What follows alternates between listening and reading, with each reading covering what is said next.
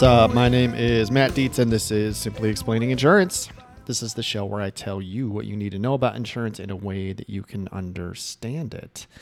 And today on the show, we're mixing up a little bit. I have a guest on. I have a friend named Ryan Englund, who is a insurance agency owner, and he's gone through it all. And I wanted to have him on and talk to him about what his experience has been like in the industry. Ryan's a 25-year agent out of Utah, and he recently went from captive to Indy, which is something that we see happen once in a while. And I wanted to pick his brain on what his experience was like as an agency owner. So we go all the way back and we talk about what it was like starting off and how he grew his business, how he marketed. And then I wanted to talk about what the shift was like. I'm always curious because most guys like myself, when we started 18, 20, 25 years ago, didn't know the difference between captive. We didn't know captive or Indy.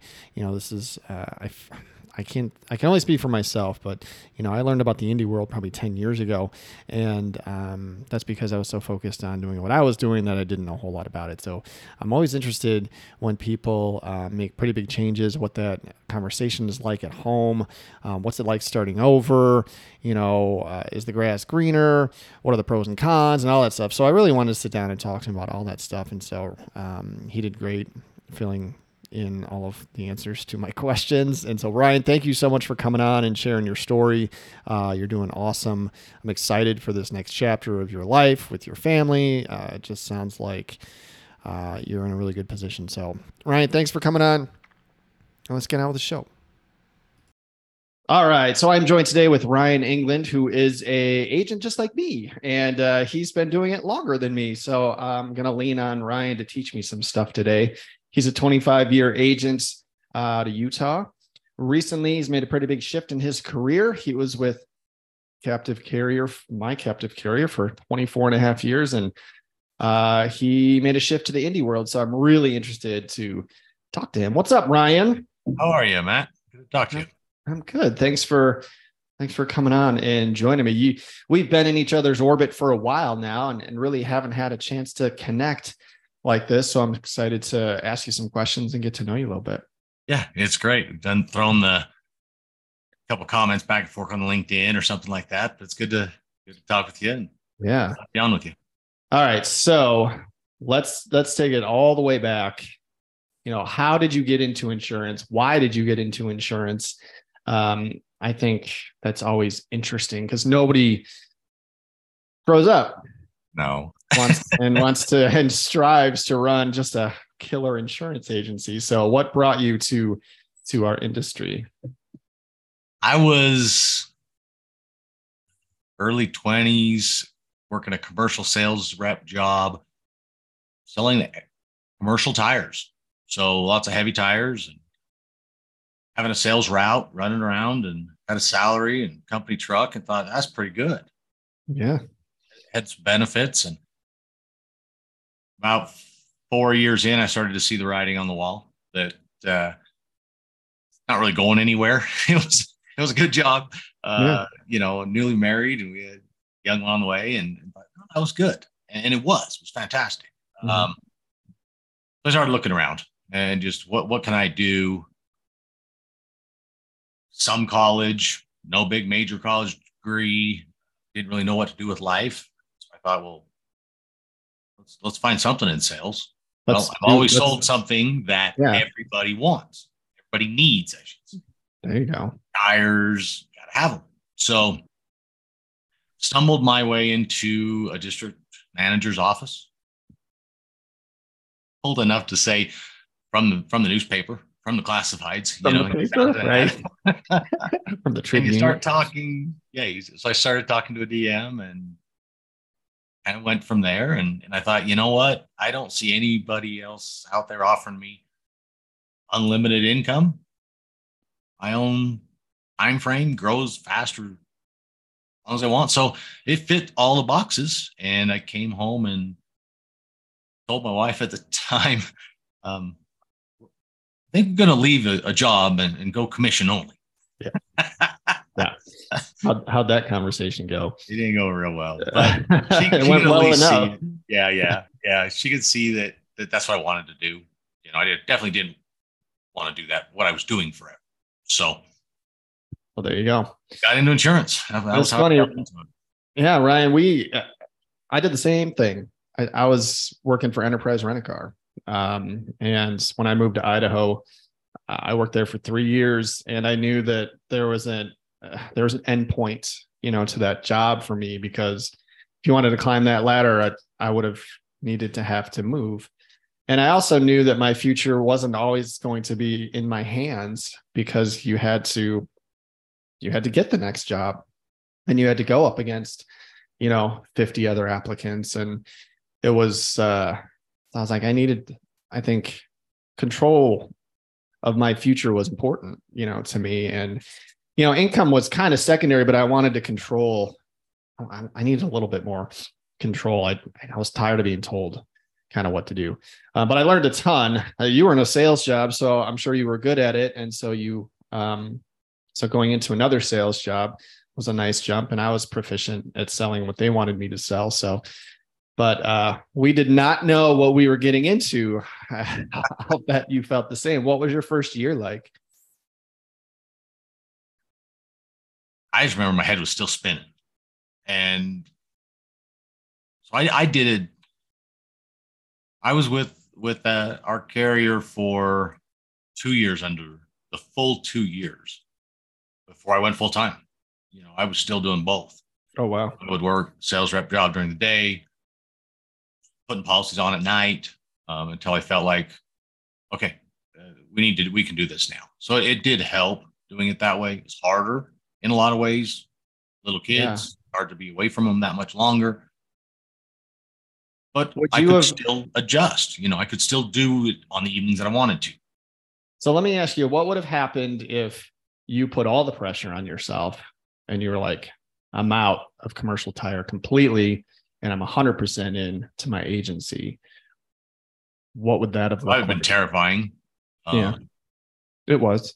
and we'll kind of get to what's terrifying now, but I probably would have been the same. Yeah. Yeah. Jumping Then in full bore. it's And kind of like burning the ships, right? I mean, it's like, all right, well, we're here. Let's burn the ships, and there's no way out. So, um, yeah, it was scary. I was really motivated by fear, in the first few years, being commission only. Like, there's only one way you're going to get paid. So yeah, there are more than one ways of entry into this job, for sure. I mean, you work two jobs for a while to get your feet wet, and there are others that will purchase an agency if they have the means. You could start scratch and just go all in from the beginning. And so there's no right or wrong way. I mean, it worked for you. You've made it a quarter of a century. Um, so, what kind of things, how did you grow your business? This is 25 years ago. So things were different, but the strategies are the same, I think. yeah, I mean, there's a time. I mean, obviously, this is all you came in almost pre-internet. Honestly, oh, I I mean, started on the old green screens in the yeah, office, and it was before underwriters had an email address, so you couldn't even email anybody. They were yeah. behind the times more than we were, but yeah, yeah, it was a different world back then. But we honestly started with the phone book. It's Yeah. not, you hear it every once in a while, For and those who don't know, why don't you tell people what the phone book is? I guess I haven't seen one in a long time, but I would take my zip code in this big book, phone book, and where I wanted to call and start with the A's. Yeah. The next Yeah. phone No, book would come out a year later, and I don't know if I ever made it past EFG, because you kept calling. I'd have a system where I'd put dots next to their names, or an X, or a check mark, or, all kinds of little things, and it was it's the same question that we all still have of how do you acquire new insurer, right. right? What's your, That's still the question. Back then, we didn't have do not call. So right. we bugged people. You knew when to call. You called during dinner hours, and they didn't pick up with their cell phone. Now I'm really dating myself. But they had to go get up off the table and go walk over and answer the phone. Yeah. And they answered the phone. How long did you cold call? Probably close to 5 years. Wow. I mean, less and less as it went on, but Right. That was when we were starting to have shifting to different ways of acquiring it information. Well, let's talk about that. So my theory was like, I hated cold calling. Like, it sucks, you're bothering people, in their own time.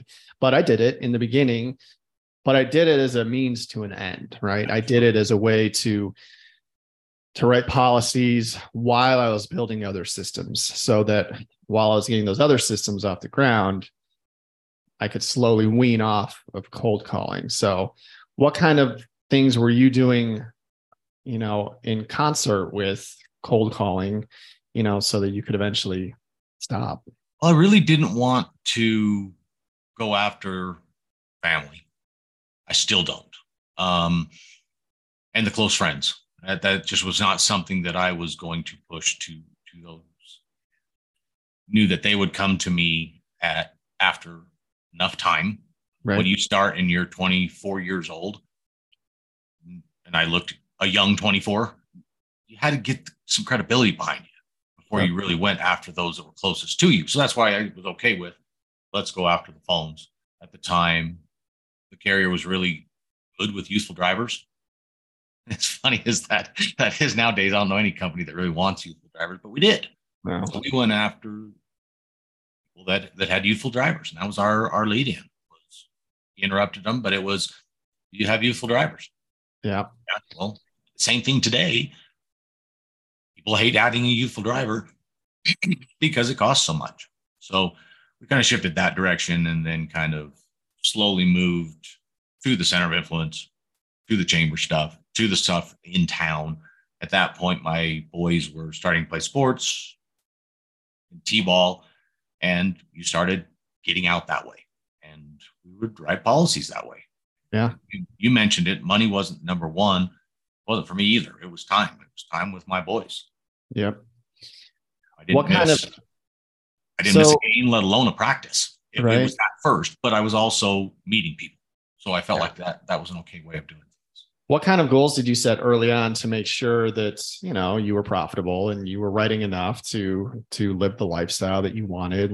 And then how did your goals evolve as your agency grew? Like, what did you start with? What did you want to write when you first started?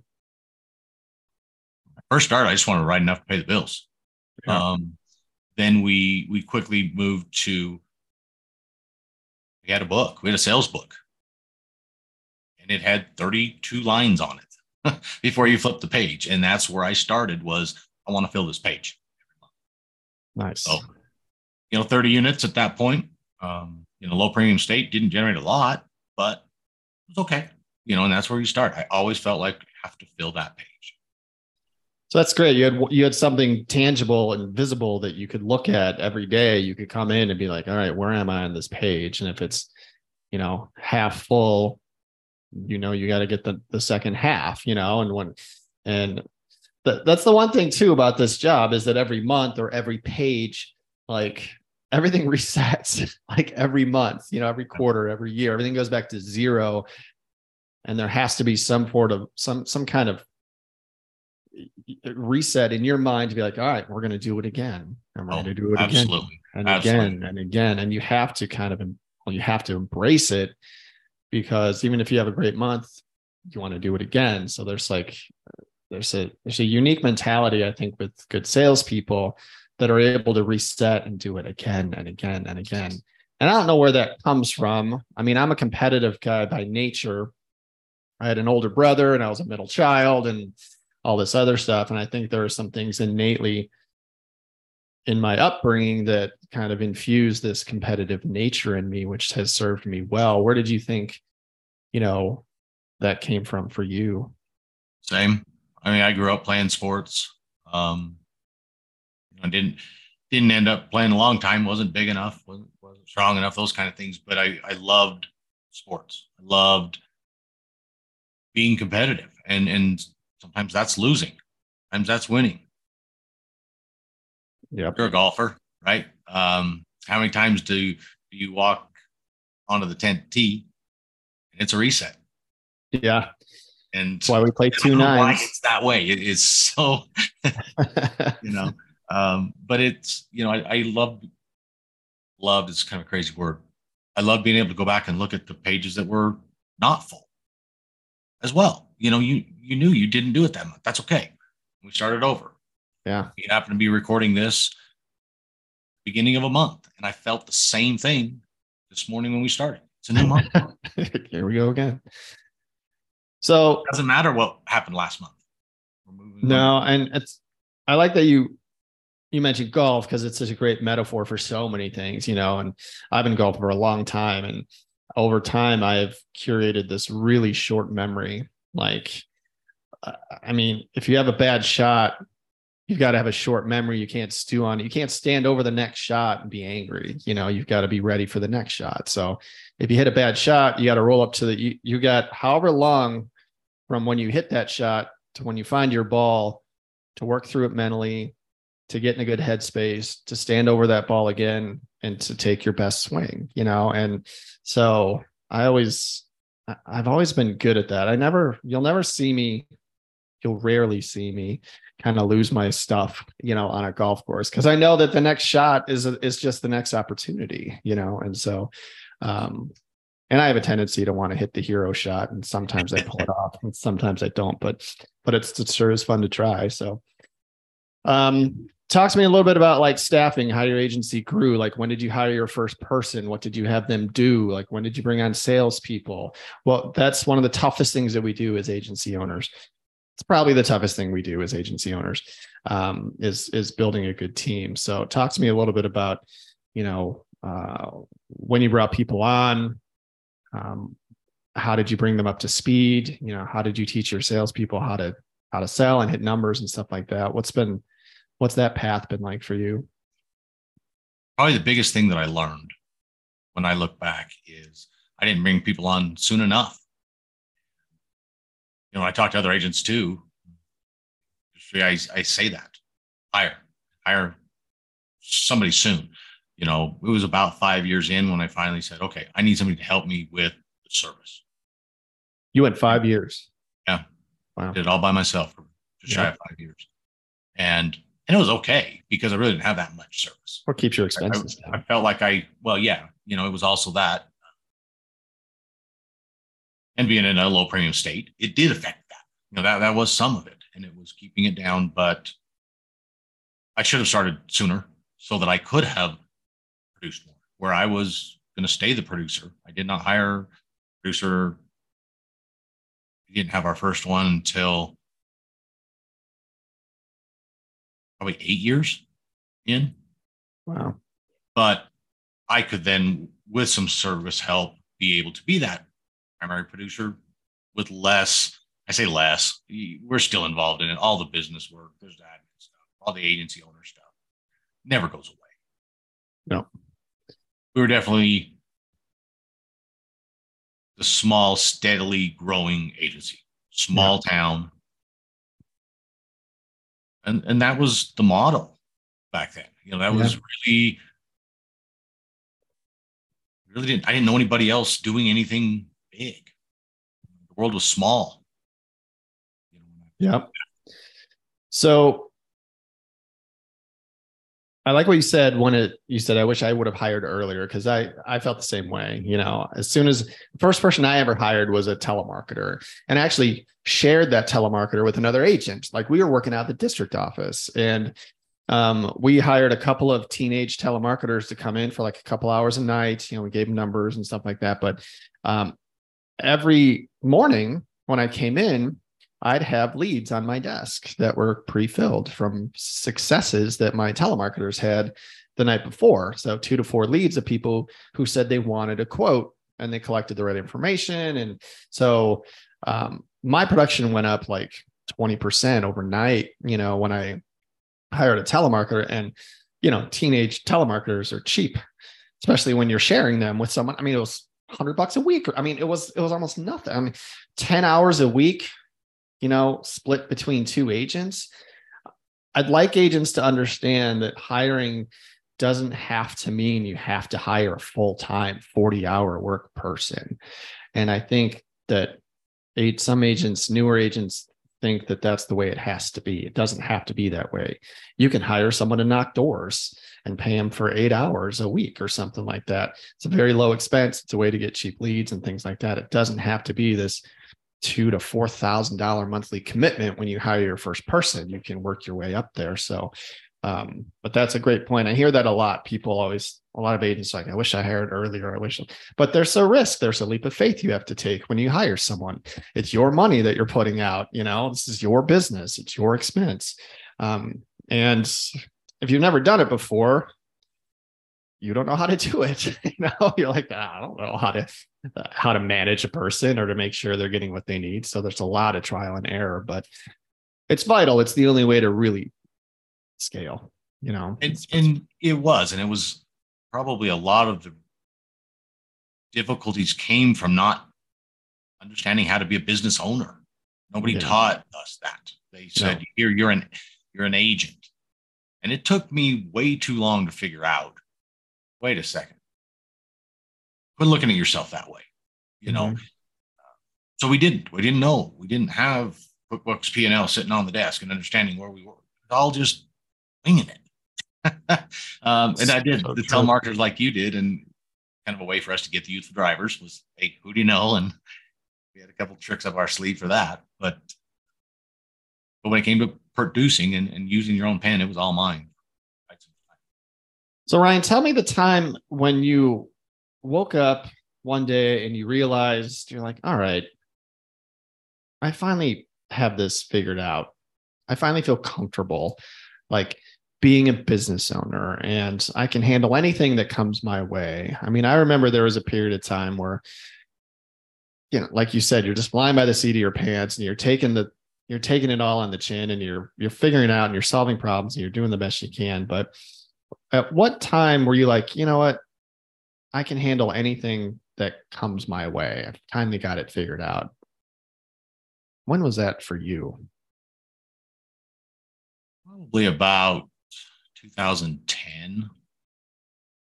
Yeah. So like we hit some speed bumps when credit came in, early 2000s. It's kind of a rough time. Probably about 2010. I finally felt like I could breathe. So it was that's about 12 years. It takes a while. Some quicker. That's okay. We did it. And it also came in a time when the kids started getting older, teenagers, and it was, started to be a little bit more time. That I didn't feel like I was taken away from family. So it kind of all came at the same time. That was about the time it was for me too. Like 12 years in, it takes a long time. All right. So you left your captive agency. God, has it been a year? Not even? It's been 6 months. 6 months. So walk me through that decision. Like, how long? I'm sure you thought of it for a while. So like, when did that first start bubbling up for you? You're like, you know what? I think I need to go. I need to try something else. Because that's a decision that it always would scare me. I'm like, I don't want to sell what I've got right now because I've built it, and the business comes in, and I would feel like it's starting over. I'm like, God, I don't think I have the energy to start over, so I'm always curious and, fascinated with someone who's changing companies and models, 25 years in, 24 years in, walk me through when you first were like, all right, I think I need to go. Like, why were you thinking that? And then we'll talk about what the transition's been like so far.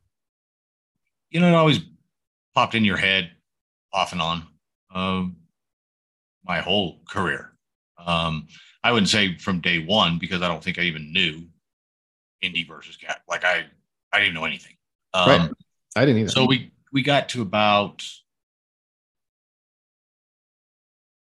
2020, I think is when it really started flowing. Those thoughts came a lot more often. I started meeting other agents across the country through some marketing groups that we were in.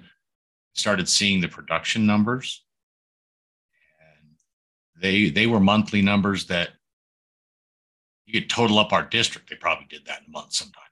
Yeah. And I went, how? And they're like, they didn't have that many more employees than most people, but it was more of a mindset, business owner type mindset. They had removed themselves from production, which is something that I was ready for. Yeah. I was tired of it, and I don't mean that in a bad way. I was just selling insurance for 18 years, 19 years at the time. You're going to get So tired. the mind did start thinking, okay, get out, are we staying in? There's no other different industry. This is all I know. This is it. Yeah. So, I'm not going to switch from captive to captive. So that was out. And so we started talking to these other agents and realized that they had all been captive at one time. People don't start off scratch indie out of the blue, right? They might buy or have some in with somebody. So that helped me with some belief and some confidence that this can be done. And started understanding the independent side of the world, programs, got into technology at that time. I just got absorbed with automation. I just could see that was the future. Trying to hire people for $20 to $25 an hour to be a CSR in the office doesn't make sense in my model, the model that I'm seeing. As commissions were being cut, expenses were going up, we were losing profit margin, and I couldn't do it. So this all started coming together as I think I need to make a change. That is terrifying. Yeah. That was way more terrifying than leaving a salary job, because I thought, going back to year one, if it didn't work, I'd just go get a different job. Right. Like, it wasn't that big a deal. So this was a terrifying thought, one that I had to talk wife about. It was very, very difficult. You're going to walk away from comfort, and to be honest, that's one of the reasons I was wanting to change. Right. I found myself comfortable. I wasn't growing. I was plateaued for many, many years. It was okay, but it wasn't what I could see we could really do. When I say we, that was when my youngest was in college. So he was just a marketer for me. It's kind of a whenever you can work. I'll pay a few bucks, so it'll help you. And he decided to get licensed. As I was going through some struggles with CSRs through COVID and 2020, 2021, he just said, I'll slide over there. So it was great. He learned a lot there, and started having these conversations about what if we make a change. He graduated about a year or so later and decided, hey, I graduated with business, specialized in marketing. I want to own a business. Figured out that insurance made it through COVID. It made it through anything. And so he was on full board, on board 100%. I said, okay, if we're going to do this, my oldest decided he got his PNC license, really liked the life insurance side. So he says, well, I'll be your life insurance side. And I said, nice. Well, we're going to feed 3 families, so to speak. We need to grow this thing 10, 15 times the size of what I am. Yeah. I felt I could not do that. I was. That without being able to do a lot of acquisitions. Let's put it that way. That there was no way it was going to happen. So they really helped me make that jump. Without them wanting it, it showed me an exit plan. 49 years old, and said, okay, if we're going to do it, I can do it now and still leave something for them. And so I all of a sudden got thrilled, excited, can't wait to get up every morning, go to work, meaning going downstairs nowadays. But I got excited again. And we brought in absorbing as much technology as we possibly can. It's the idea of setting up an agency the way we believe insurance is going to be done 10 to 20 years from now. And that helped me, that answered my question of walking away from Main Street brick and mortar building. So you sold your book. What was that process like? Yeah, so that was tough and it was long. We were talking about it for about 4 years with company people and district managers and going through the times. It wasn't that easy, but we finally did it. Found a buyer, and from the time we met till the time it was closed and funded was less than 6 months. All right. I was told it couldn't do it in less than 90. We're going to do it. Nice. So we just did it. And that was December 31st, 2022. And January 1st, we are decided, here we go. And started talking to carriers. 6 months later, we're talking. And I'm on the independent side. There you go. I'm always fascinated with the sales process of a business, and we don't have to get into the numbers or the nuts and bolts of it, but did you sell it to someone who was an agent? No. District manager at the time helped put us together. And it was a gentleman who came from a different industry. He had been in for 20 years or so. Wasn't the most stable, for the past few years, and decided it might be something he wanted to get into. The crazy thing is, it was him and his son, and at the time, potentially his wife. So I was exiting with my kids to start a business for their future and my future. And the buyer was doing the exact same thing. Yeah. He came in, no experience.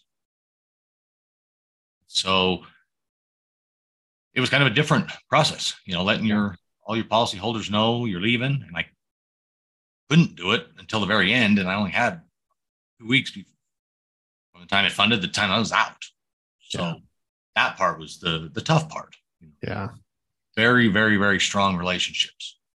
Right. You have people with you over 20 years. Yeah. All the ups and downs, and they stayed with you. That part was the hardest. It's the hardest part. Absolutely. Did you send out anything to your book of business, like saying, "Hey, I'm leaving"? Did you endorse the guy coming in? Like, did you do something like that? I did. I sent a letter, including some endorsing of him. I want people to give him a chance. Don't get scared and run away. But not a lot of background on him. That's up to his letter. Right. Sure went out.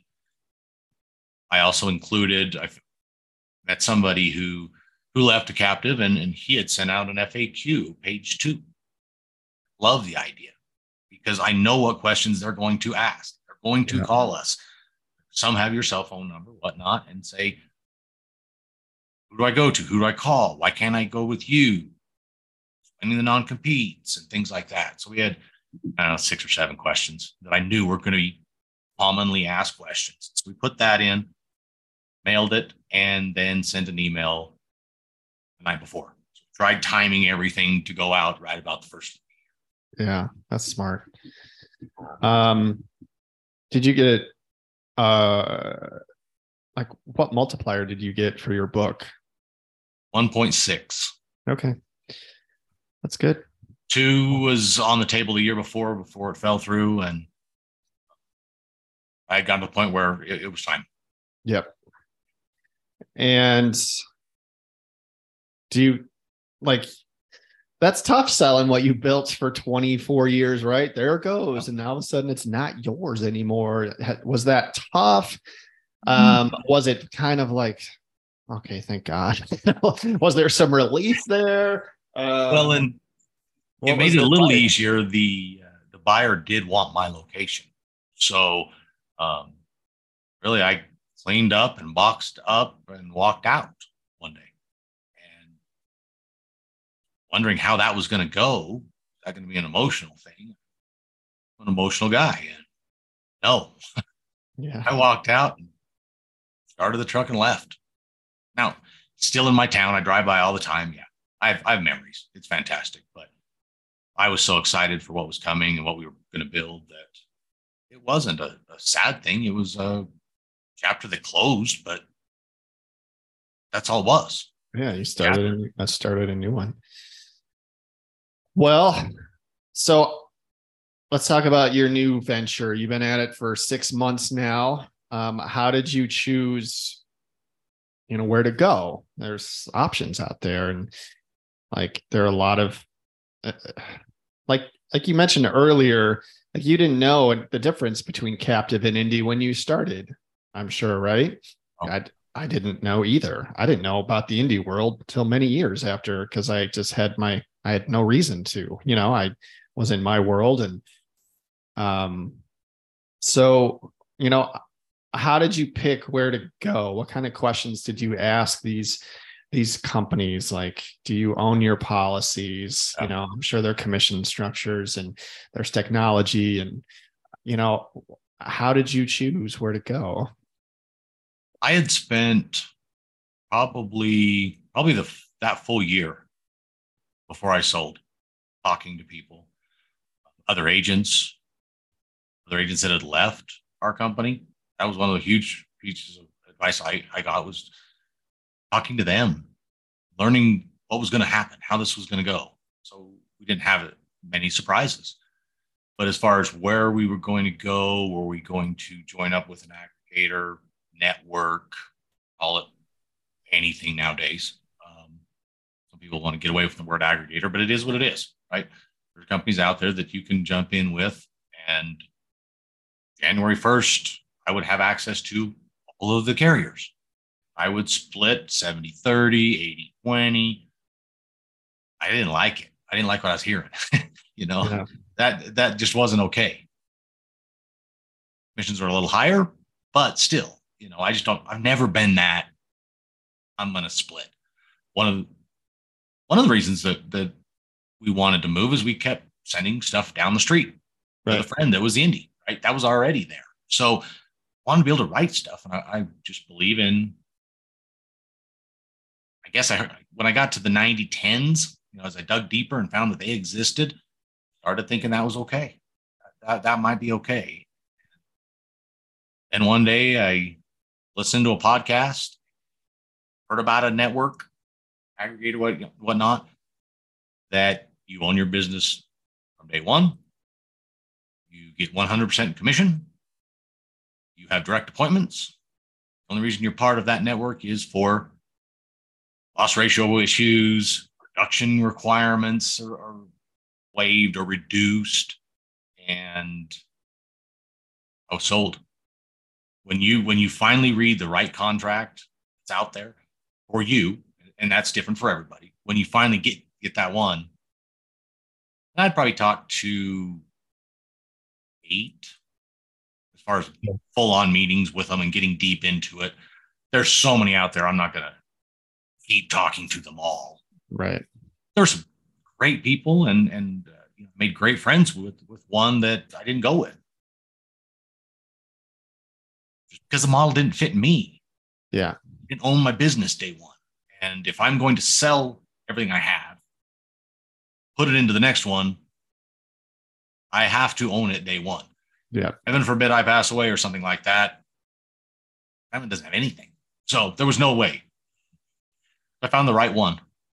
And from there, though, I had to learn that they didn't get you to the direct appointments. They pointed you in the right direction. Right. They did help, and they do help today a little bit. But I found that during this, well, it's a whole lot harder of a market now than it was even 6 months ago. 6 months ago, it was really hard for me to come out of a captive world and say, "Go carrier, appoint me." They want to see, here, fill out the paperwork. What's the size of your book, bro? Yeah. Zero. And so I learned to call the reps directly and just sell my story, who I was. And just like selling policies, Yep. I sold myself. Yep. But it also took, but the first order, we didn't anticipate any sales. When we set our goals before we left, we knew that the first quarter was going to be tough. We don't have a carrier. We did have our CRM, and CRM is probably the thing that made this possible, is having my own CRM for over 5 years before I left. My prospects What were did you my use? prospects. I started out the agency MVP, Uh-huh. first one that I had. It was very raw back then. They were Yeah. just starting out. I haven't used them in a little while, but I'm sure they're night and day work. But at least I found that instead of the pieces of paper that were on the desk, this goes back to the telemarketer days too. We still Yep.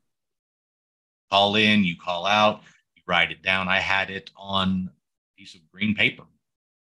I always printed my intake forms on green paper, so I knew on the desk that was potential money, right? And when I saw that you could put stuff in and it would automatically remind you 6 months, 5 months, 6 months, 11 months, those X dates, they start spitting it out. I was sold. That was gold. I didn't have a system. Some people have systems that are. I didn't have a good system, so that was eye opening. I moved a couple years later over to Agency Zoom because of the automation. Yeah. And since then, Agency MVP's got the automation, and there's a lot of different CRMs out there. I don't think any are bad. You just have to find the one that's right for you. Yeah. But I believe that everybody should have CRM.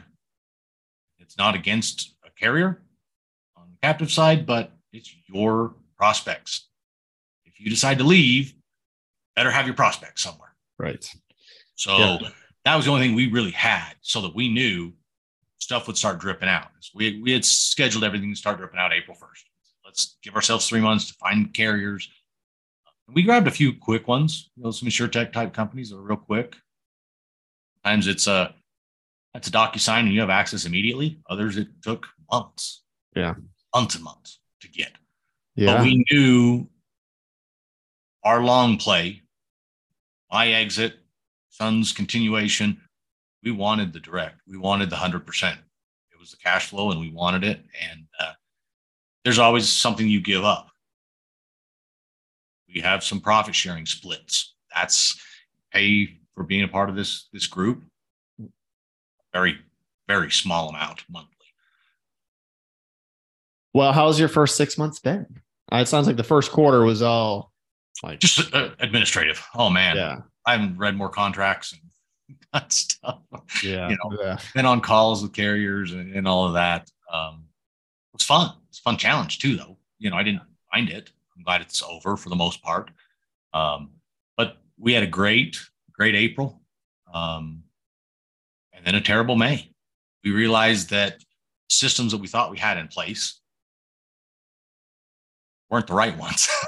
You go and write a bunch of business, and then you realize, wow, I've got to go to 6, 8 different carriers' pages every morning to see who has signed electronically, who hasn't, who do I got to track, all of these things, and revamped the processes. Yeah. Do it our way. That works for us. Yeah. I always wondered, like, when you're writing through so many different carriers, how different that is to manage than writing through one, or, most of your stuff going through one. I always figured that would be a challenge. You're like, we got 8 carriers we've got to manage, and we got to look at all these systems and things like that. Is there anything that you have that kind of consolidates all that stuff, or are you bouncing between all of these different systems?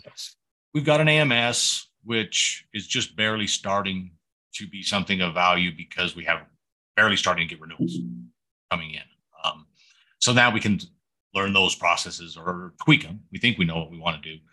We had them all built out beforehand, but we decided to not use anybody's e-sign. Didn't matter which carrier it was. We went out, had an agent recommend form stack. Between it and SharePoint, we went all Microsoft, by the way, but between those, we decided we would send out all documents, all in the same DocuSign, using the wrong term, but form stack, electronic signature. So we left DocuSign and went to that, where we could always use the same. Just didn't matter which carrier we wrote with, we sent out our own. And then some want you to upload them, some you just retain. So we have our own system there that we retain all of those documents, but they all come in together. There you go. That carrier versus checking to see if they did their e-sign. And we built automation through Agency Zoom to spit out tasks X amount of days after to follow up on that property inspection. So the automation internally talks about the automation of text and emails going out, but the automation built to tell us when to do stuff. This carrier wants this and we need this at day 7 or this one at day 5, just spits it out into a task. And when we bring on somebody to help with service, it's done. Yeah. Each task is already built out. It says, go here, look here, do this. If this is done. So, and that's all through Agency Zoom. Yeah. Yeah. So we're really living in the Agency Zoom CRM world versus the AMS world. And some may do the opposite. We just knew Agency Zoom. Like I said, that was one piece that came with us that we knew.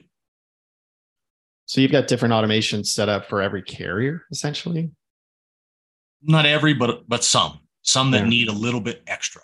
We have a generic one that pops out that says, here, check all these things. Did you exclude a driver? Did you grab that form? Things like that.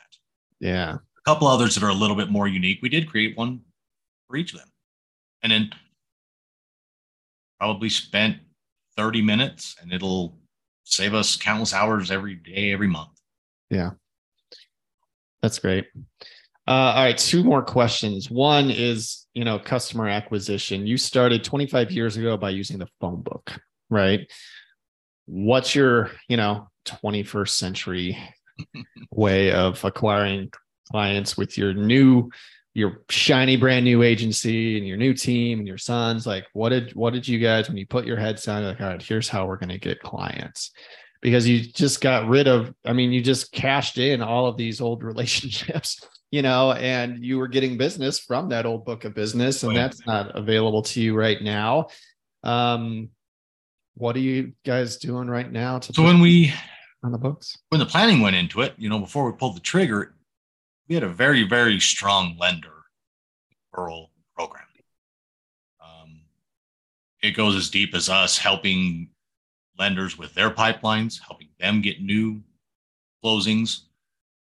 So that was solid. We knew, hey, we're just going to start out. That'll be our solid one.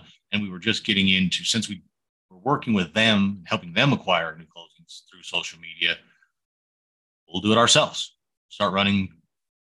We don't run ads, but a lot of different ways that you can get them, giveaways and different things that we're trying to, and I think we will create an agency where people are reaching out to us. We had some telemarketers. We talked about that. I am not cold caller. I did that a little while at the beginning, and I hate the culture. You retired. Turnover. I don't buy internet leads and fight. Didn't for a reason that I only had one carrier, right? And we were competing against 5 or 6 other people. I just said, well, I don't want to do it. We're going to build a culture where people come to us. That means we have to go round them up, so to speak. Right. But intake forms on websites, there's times where we just, a job form will get submitted through the website. How do you get that out there? That's a challenge. We're all of a sudden at the bottom of GMB again. It rose to the top. Right. We're working on getting that back. We do generate our own leads, whether that's through the lenders, and we did not know that lenders were going to be all but nothing this year. Things were going pretty good the last couple of years with lenders, and getting a lot of referrals from them. So that has slowed down to a halt. That will change. That's okay.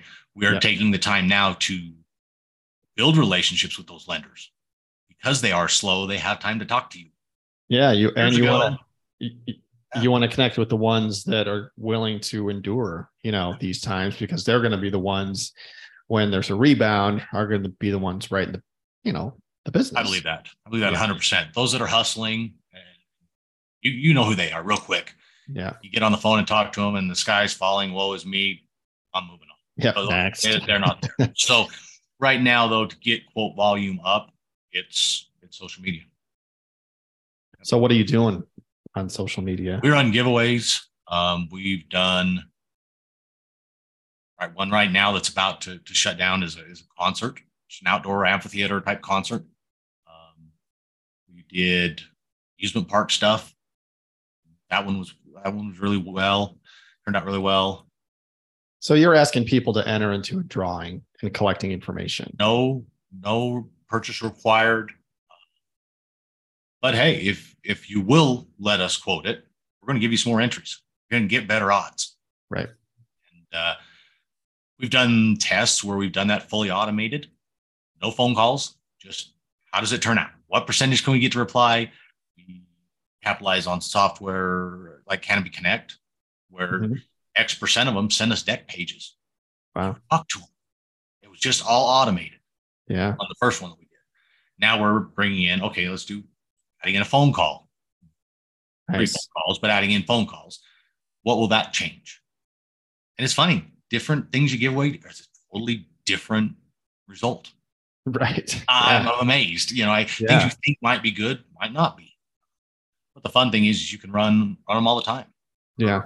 Expanding into new states, which we never could do in the captive world. Right. And we're going to just ads run those giveaways in those areas.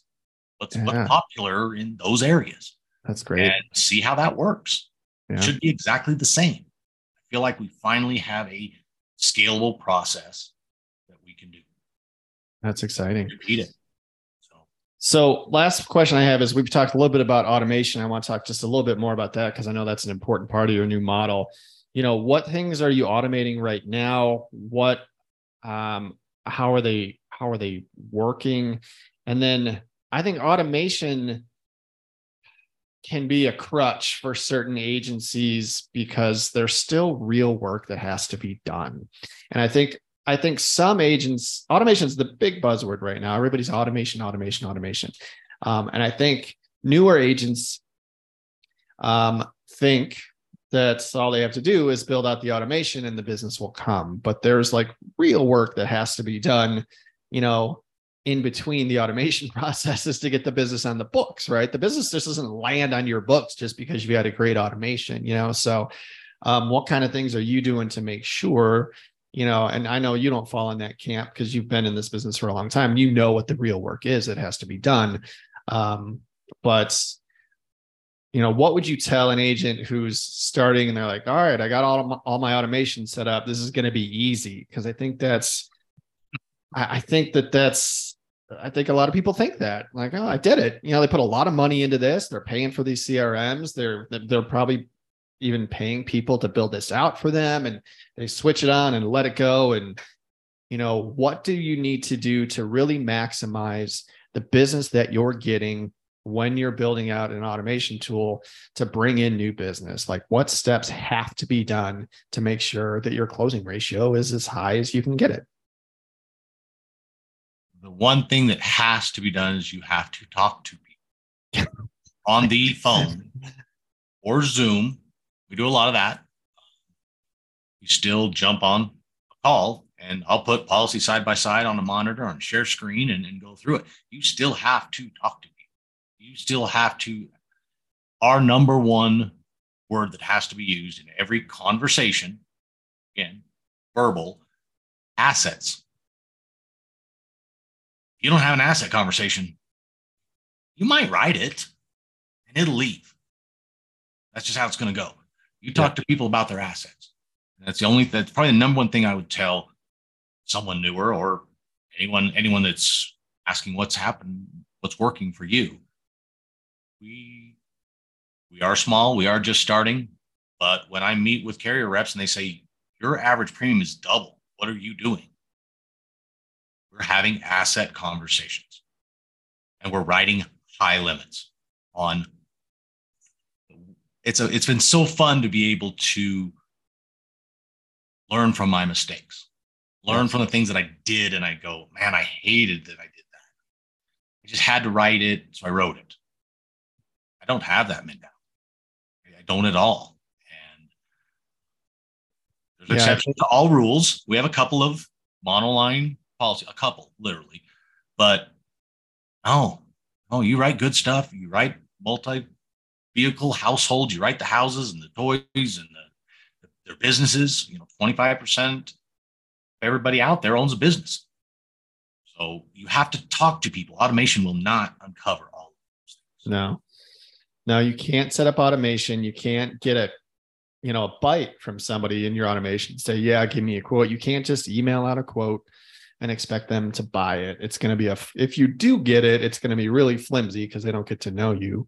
I mean, we're still a relationship. We're still one of the, real relationship-based businesses out there because we need to be there for them in times of crisis, and sometimes in the worst days of their lives. And we have to be there for them. And you have to be involved when there's a bad claim. You can't just set up an automation and be like, well, I've got a claim automation.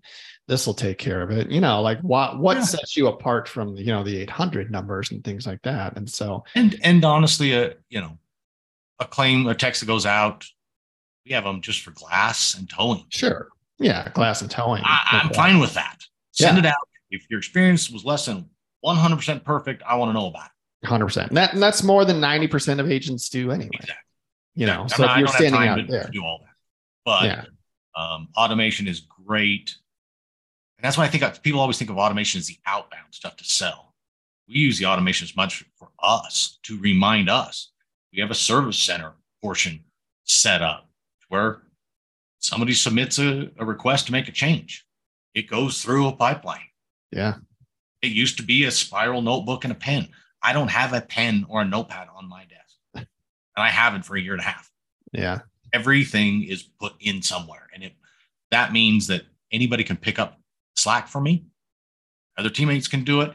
Maybe it's the VA in the future that's doing it at night. These little tasks. So automation's good, but automation does not sell. You might get X, but X isn't enough. No. You're trying to get it, build automation that has all reminders. Yeah. Yeah. That one. Then you actually sell. Yep. All right, buddy. Well, I'm all out of questions. Thank you so much. I've been wanting to talk to you for a while. Your experience is outstanding. You've got a ton to I knew you had a bunch to share, and I wanted to pick your brain about it. And then the fact that you've made a really huge leap of faith and the changes that you made, I'm always curious about what that's like too. So I really appreciate you coming in, sharing your story, giving some insights, giving us some best practices, and it's all valuable for anyone who's in the industry. So I appreciate you coming on and sharing your story. I appreciate you having me because I like to share it. If anyone can benefit from any portion of it, I listen to podcasts all day long. I listen to yours.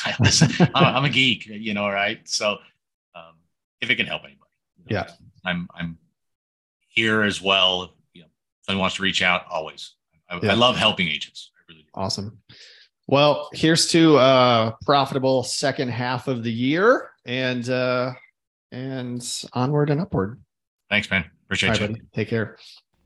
All right. There you go. Thank you, Ryan, for coming on and sharing your story. I think we can all learn from each other. And so every once in a while, I'm going to bring someone on who can teach us something and give us a little bit more insight, because this job is hard. And I think it's important to hear stories and to hear how people are winning and what adjustments what adjustments need to be made and how we can be successful. So Ryan, thank you again. I really appreciate your time and willingness to come on and share your story. Hey, my name is Matt. This is Simply Explaining Insurance. You can find me all over the place. I am on LinkedIn. I'm very active on LinkedIn. I am on Twitter and Instagram right now at Dietz Agency. And you can find my masterclass at agencylaunch.net. Thank you so much for listening. Be safe.